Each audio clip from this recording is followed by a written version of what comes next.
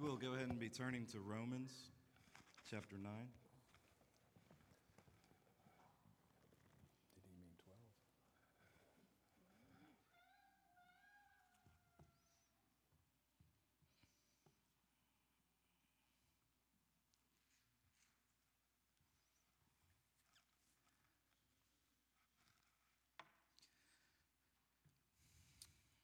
What would a local church like Poplar Springs Baptist look like if we were pursuing the Master's mission with our whole hearts? What fruit would come out of a church that was all in on the Master's mission? I've been in both the military and law enforcement organizations where people are willing to literally lay down their lives for one another. And we talk about things like camaraderie. In the Marine Corps, we called it esprit de corps. It's an enthusiastic devotion to a group that only the members of that group share. And it's usually inspired by some common source of pride or hardship that they go through that bonds them. But we all experience these bonds of fellowship, this camaraderie in different ways. Many of us understand the bonds of being on a sports team, bonds within marriage, mothers sharing birth stories, bonding with each other in a way that only they can. You meet somebody from the same town as you, shared experiences, shared places, recognize some of the same people, and you have an instant connection with that person. And maybe it's the first time you've ever talked to him. Maybe you've talked to him 100 times and didn't even know you had that connection. And suddenly your bond deepens a little bit. But I ask you, is there a people anywhere in the world with a greater bond than we who are bonded together by the blood of Christ, our Savior? There are all sorts of different communities in the world who are bonded together by different experiences, values, goals. However, we claim to be a supernatural community, born again, free from bondage to Satan, to sin, to self. What should that community look like? It should look supernatural, like a community God is working in and through. We have been and are still being transformed from the inside out, from one degree of glory to the next, as we behold our Savior, as we behold Him on the cross, as we just sang. As we become more like Christ, as we reflect this supernatural community, we become more fruitful and more effective at making and training disciples for the Master's mission. All right. Let's pray. Father, we want to be a community of believers who live supernatural lives that bear witness to you. Help us now as we turn to your word, that it may not return void. Make your word, coupled with the Spirit's power, bear fruit in our lives that point people to Christ. Do this for your glorious name's sake. Amen.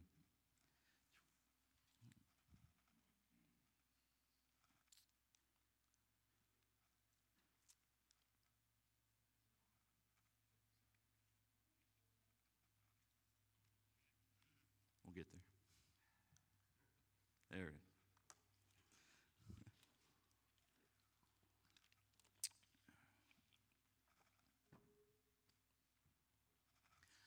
Romans 12, 9 through 10.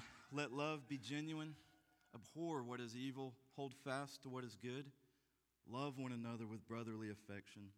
Outdo one another in showing honor. A community that is focused on Christ and the Master's mission will produce selfless love. Let love be genuine. As I was reading through these verses, it's so easy to fly through these. You can fly through them real quick. Let love be genuine. Abhor what is evil. Hold fast to what is good. And you can go through and say, and you can just check your box. But what does it mean to let love be genuine? Does it matter how we treat each other within within our community, within our church body? Does how we treat each other affect the Master's mission? Jesus says in John chapter 13, verses 34 to 35, "Just as I have loved you, you also are to love one another. By this, all people will know that you are my disciples, if you love one another."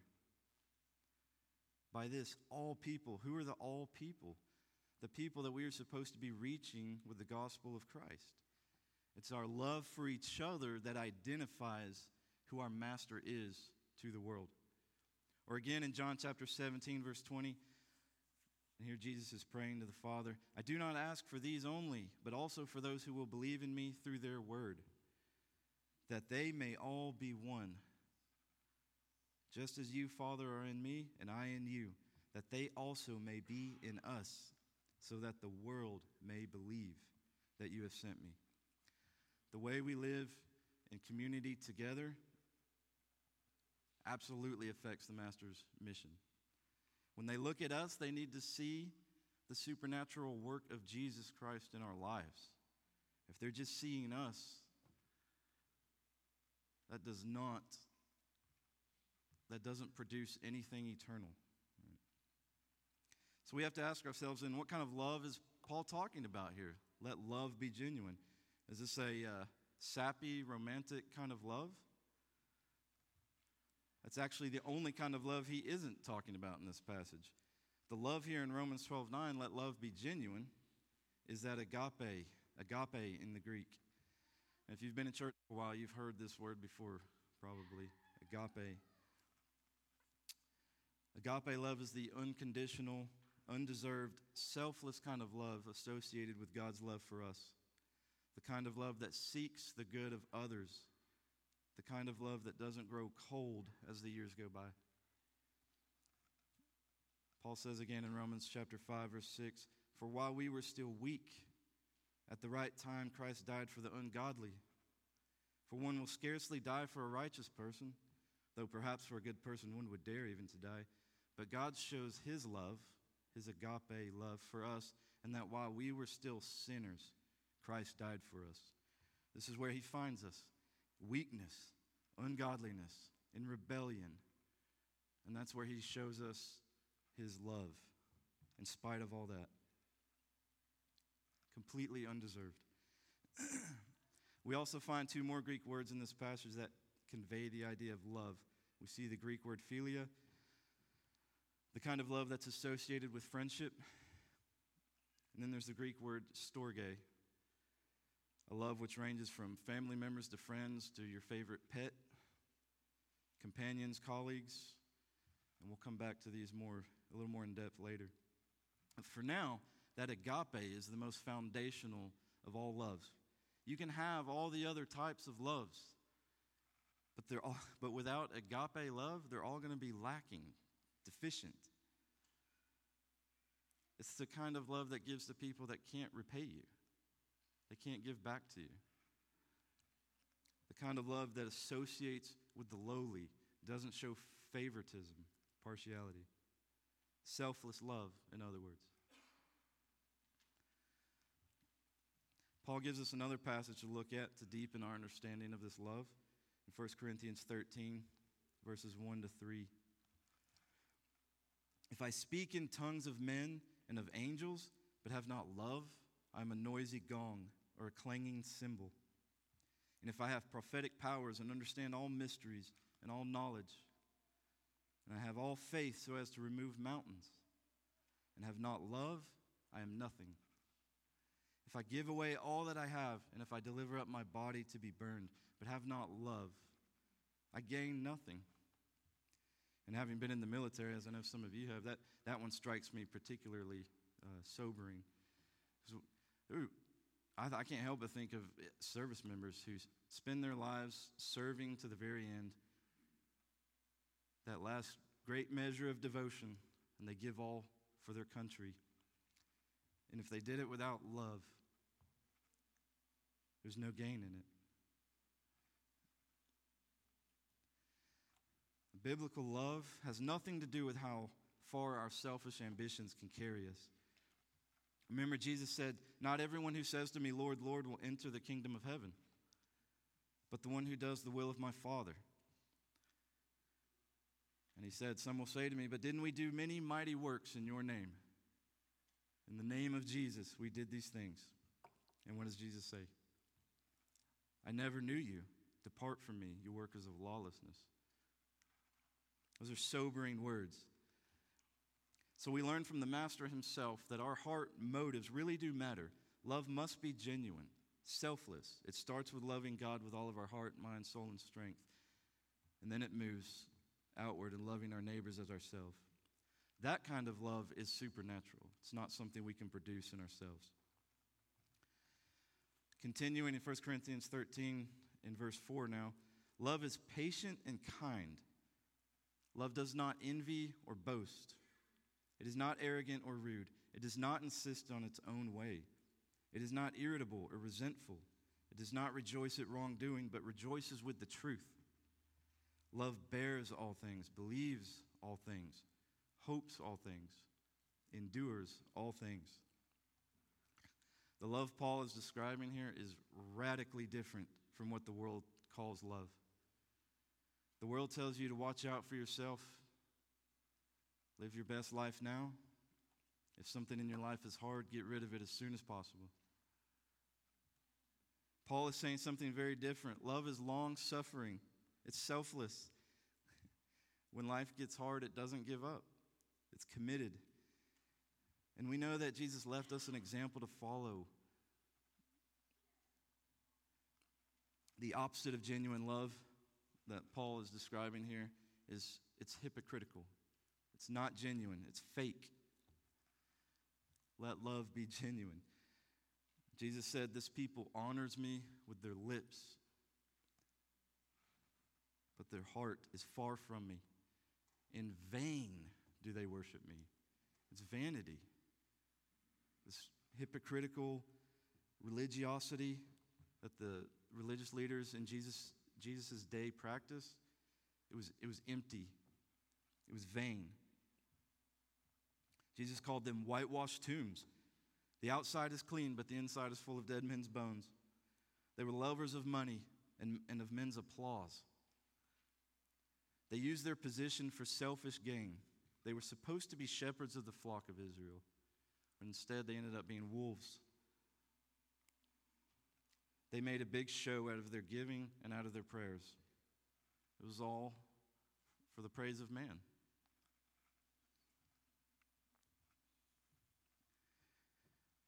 We've all seen this, right? We could all sit here and name a lot of rich and famous people that go around doing a lot of really good things. They give away a lot of money to a lot of good causes. And we know this because we see the headlines. We see them on TV. We see the trumpet they sound before they do this. We see the pat on the back that they give to themselves. And Jesus says that kind of love, you have your reward. You sought the praise of man, and you have your reward. Don't expect anything else. That kind of love is vain. But if we aren't careful, we can do the same exact thing. We can easily end up just like the Pharisees, acting in a loving way towards people at church, just so people will think you're extra godly, extra special. Handing out flattery to the right people just to get you noticed. I've told this story before to some of y'all, but I remember the first time, I'm a pretty reserved person, in public especially, but I remember the first time I was worshiping and I let go of all that, just worrying about myself. And I was really into worshiping the Lord. And then for the first time, I wanted to raise my hands, just in the midst of them. I'm just not usually that way. And so I did. And then I opened my eyes to see who else was doing it. And I thought to myself, oh, wretched man that I am. Even in my worship, I was seeking the praise of man. And it happened so quickly.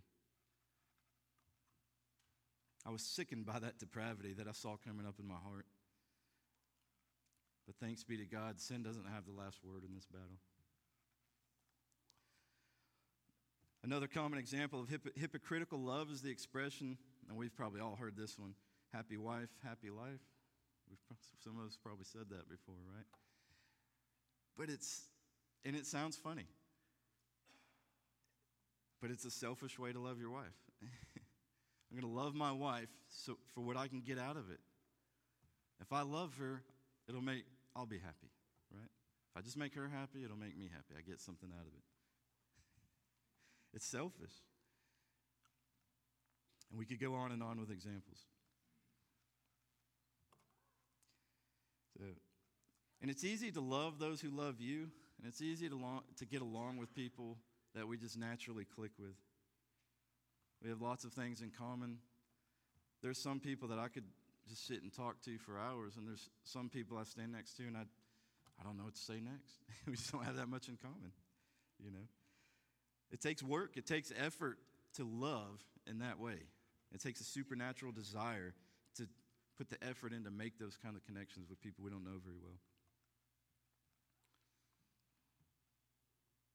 There's going to be people in this church that we struggle to get along with, that we struggle to relate to. But if you only love when it's easy, there's nothing selfless in that. There's nothing supernatural about it. There's nothing God-glorifying in that. It's hard to take time to get to know people. But it's selfless. It shows that you care.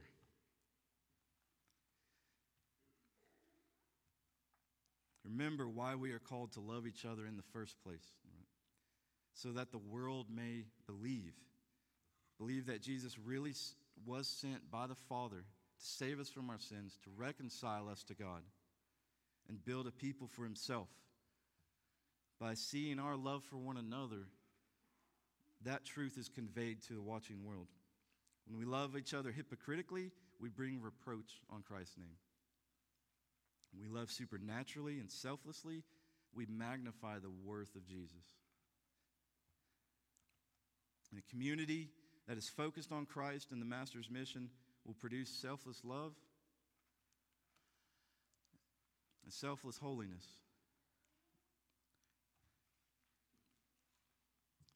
And if this connection doesn't seem obvious, hang in there, it will. Abhor what is evil. Hold fast to what is good.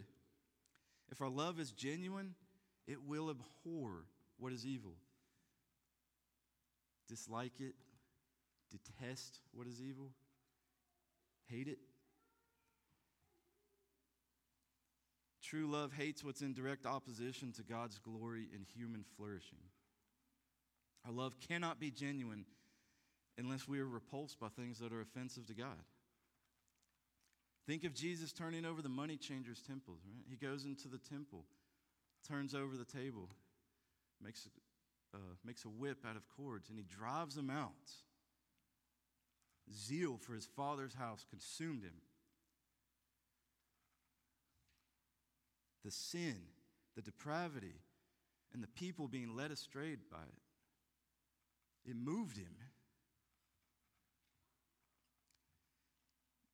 When we see a world infected by sin, dishonoring God, robbing him of his glory, how can we not be moved by that?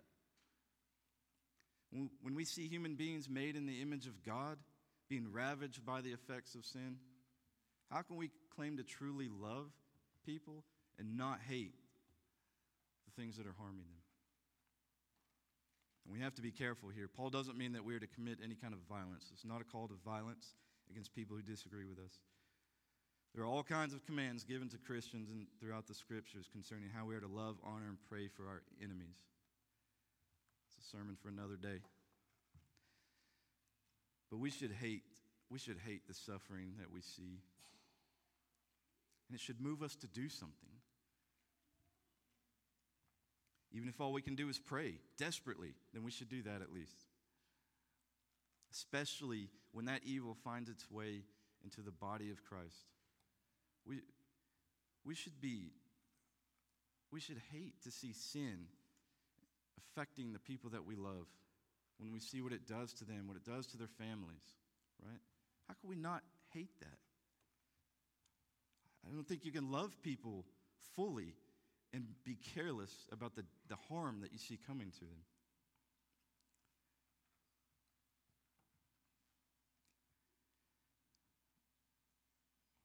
Notice that the Great Commission involves making disciples and teaching them to observe or obey all that Jesus has commanded. This selfless holiness is going to drive us to some awkward places as we confront people, as people confront us, and we have to accept that with humility, right? Because we are all members of one body. And so we want to be careful because you'll hear people say things like, you can't judge me. That's legalism, right? But Jesus said, teach them to observe, to obey all that I have commanded, right? And I don't think any of us would accuse Jesus of legalism. If we start thinking of our obedience as a means of earning our salvation, then that's legalism.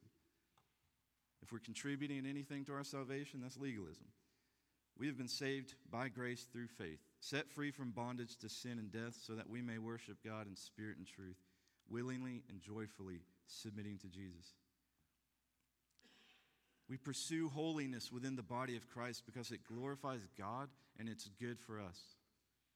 We strive for holiness that can only be credited to God. Because Jesus said, if you love me, you will keep my commands. The Bible tells us, be holy because God is holy. It's not legalism to obey Christ. It's loving to tell somebody, hey, I see something in you that's got me concerned. We know this, right? We've all got our own blind spots. We have a lot of trouble seeing the weird things in us, but other people can see it, and we can see other people's weirdness. Right? And we're very quick to point it out sometimes. We need each other in this body. I mean, imagine a doctor who looks at your x-rays, your MRIs, your blood results, and just doesn't care enough to tell you about the danger that he sees looming. That's kind of awkward. I don't want to get into that right now. I don't want to ruin their day. I got other things on my mind. It's absurd. And yet we do it all the time with our spiritual lives. We see people struggling, and we turn a blind eye to it. A selfless love drives a selfless holiness in our body that is going to force us to have those awkward conversations.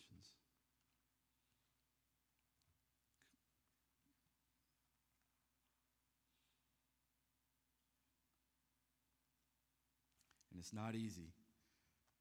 Love genuinely. Love without hypocrisy. Love what God loves and hate what he hates. We are called to love our supernatural community, and therefore it's impossible not to hate what threatens the flock. We can't love each other without striving for holiness amongst ourselves.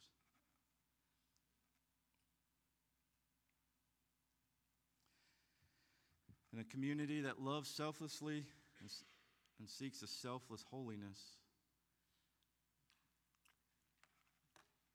will show honor, selfless honor. Love one another with brotherly affection. Outdo one another in showing honor. In verse 10a, we see another one of those Greek words for love. Philostorgos. Don't come to me for the pronunciations. I'm doing the best I can. That is philos and storge put together. Two different words for love. It's translated love in the ESV. It's be devoted in some of your other translations. Think of the love among family members, parents and children, husbands and wives. And we also see the Greek word Philadelphia. Most of us are probably have heard that one before. Right? Brotherly love. Right? There's a city named after that, the city of brotherly love. A brotherly love, kindness, warmth, affection. And this idea is really clear. We're not just committed to each other in agape love that does undergird everything else. We're not just supposed to be committed to each other, but there's a family sense of love, a brotherhood kind of love. So some of us might be tempted to say, Well, I can love you, but I won't necessarily like you.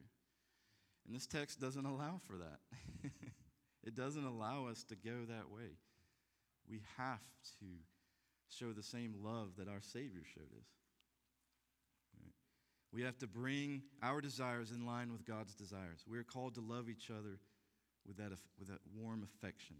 Brothers and sisters, family members who are fond of each other. Jesus wants to see the members of his body living out these supernatural relationships where we're showing selfless honor to one another. And why? Because it shows what we truly believe about the gospel. Do we look around this room and view everyone equally as heirs of God, co-heirs with Christ? Do we love each other like we believe that? We can't do this on our own. If it sounds impossible, it's because it is. Outdo one another in showing honor. This outdoing, give preference to one another. Lead the way in preferring your brother, your sister, over yourself. And as you outdo each other, as we outdo each other, right, it'll stir up others to do the same thing. Imagine if we had that culture in this church. And what is honor? It's bestowing a high value on something or someone, highly esteeming, giving dignity to, respect.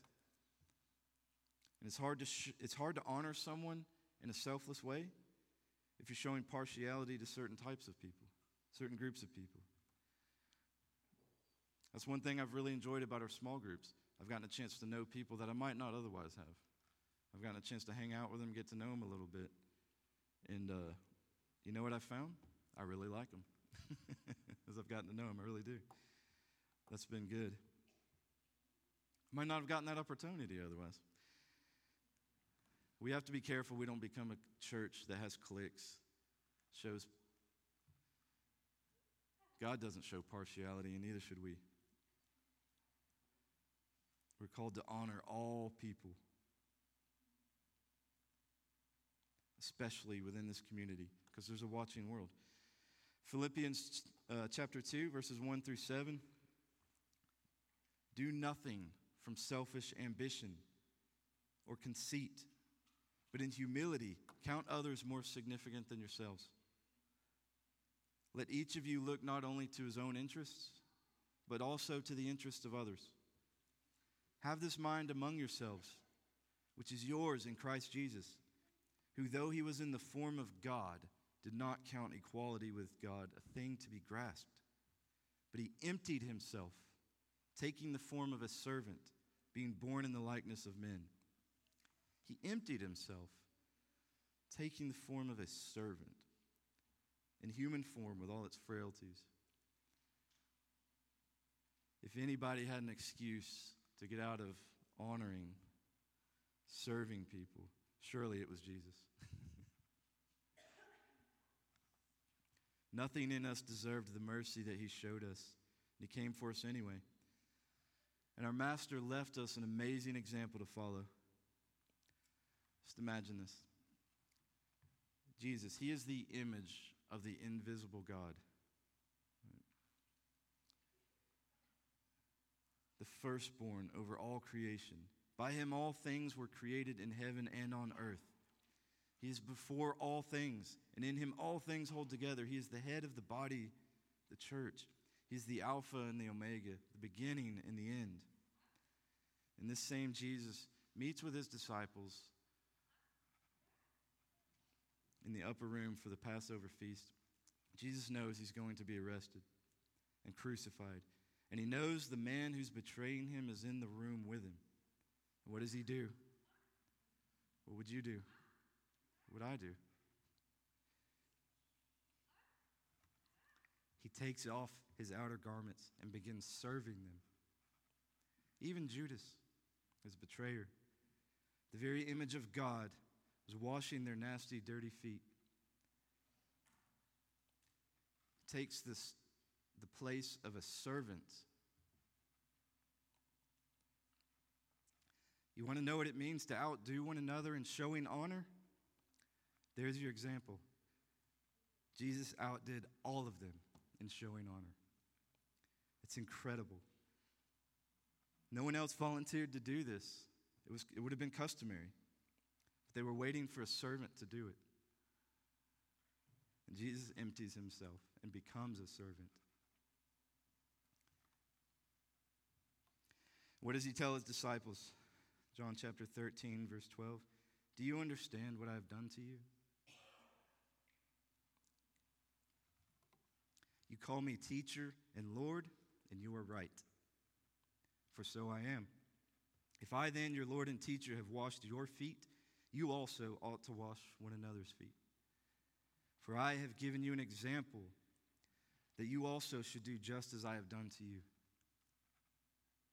Truly, truly, I say to you, a servant is not greater than his master, nor is a messenger greater than the one who sent him. If you know these things, blessed are you if you do them. And that would have been enough of an example. But he doesn't stop there. Later on that night, he goes on to be arrested and then on to be crucified for our sins. Once again, showing us honor far beyond what we deserve. What we deserved was God's wrath. Instead, we got the righteousness of Christ. How can we withhold showing honor to those whom Christ died for? How can we do it?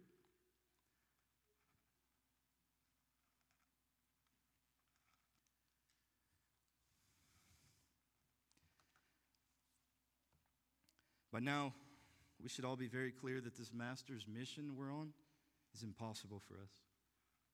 It's beyond our abilities to produce the selfless love, the selfless holiness, and the selfless honoring that is going to make any difference in our church members' eternal lives, let alone the outside world.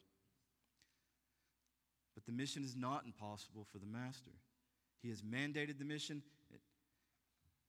and he has given all power and authority for the empowerment of the mission. So where do we start? Remember what Paul says in Romans chapter 12, verse 2. Do not be conformed to this world, but be transformed by the renewing of your mind. And that's where the supernatural empowerment starts. If we want our minds to be renewed, we're going to have to get God's word into us. We have to soak in the words of God and let the Holy Spirit do his work in this. Listen to Titus chapter 3, verse 4 and 6. But when the goodness and loving kindness of God our Savior appeared, he saved us, not because of works done by us in righteousness, but according to his own mercy, by the washing of regeneration and renewal of the Holy Spirit, whom he poured out on us richly through Jesus Christ our Savior. Poured out on us richly. And Romans 5:5 says something similar. God's love has been poured into our hearts through the Holy Spirit who's been given to us. Did you catch that? God's love has been poured into our hearts through the Holy Spirit. It's going to take supernatural love to produce the selflessness we've been talking about. And we see that that comes through the Holy Spirit. So how do we partner with the Holy Spirit for the renewing of our minds? Do we just sit around and wait for it to happen? It's by feeding on God's word, meditating on it, living off of it. Paul calls God's word the sword of the Spirit. And I don't know about you, but I need the Spirit to have a sharp sword in my life. If you want to live supernaturally, then you've got to get serious about pouring God's word into your life. Don't just check the box. It would have been really easy to do that with these verses. Go down the list. Okay, cool. It would have been so easy to do that. I've done my daily reading. I'm on to the next thing. And then expect your life to change. The Holy Spirit came to bear witness about Christ. That's his mission. That's what he wants to do. When we approach our Bibles and our prayer times with that same goal in mind, then I think we should fully expect to see the Spirit acting in our lives, acting in our community in supernatural ways.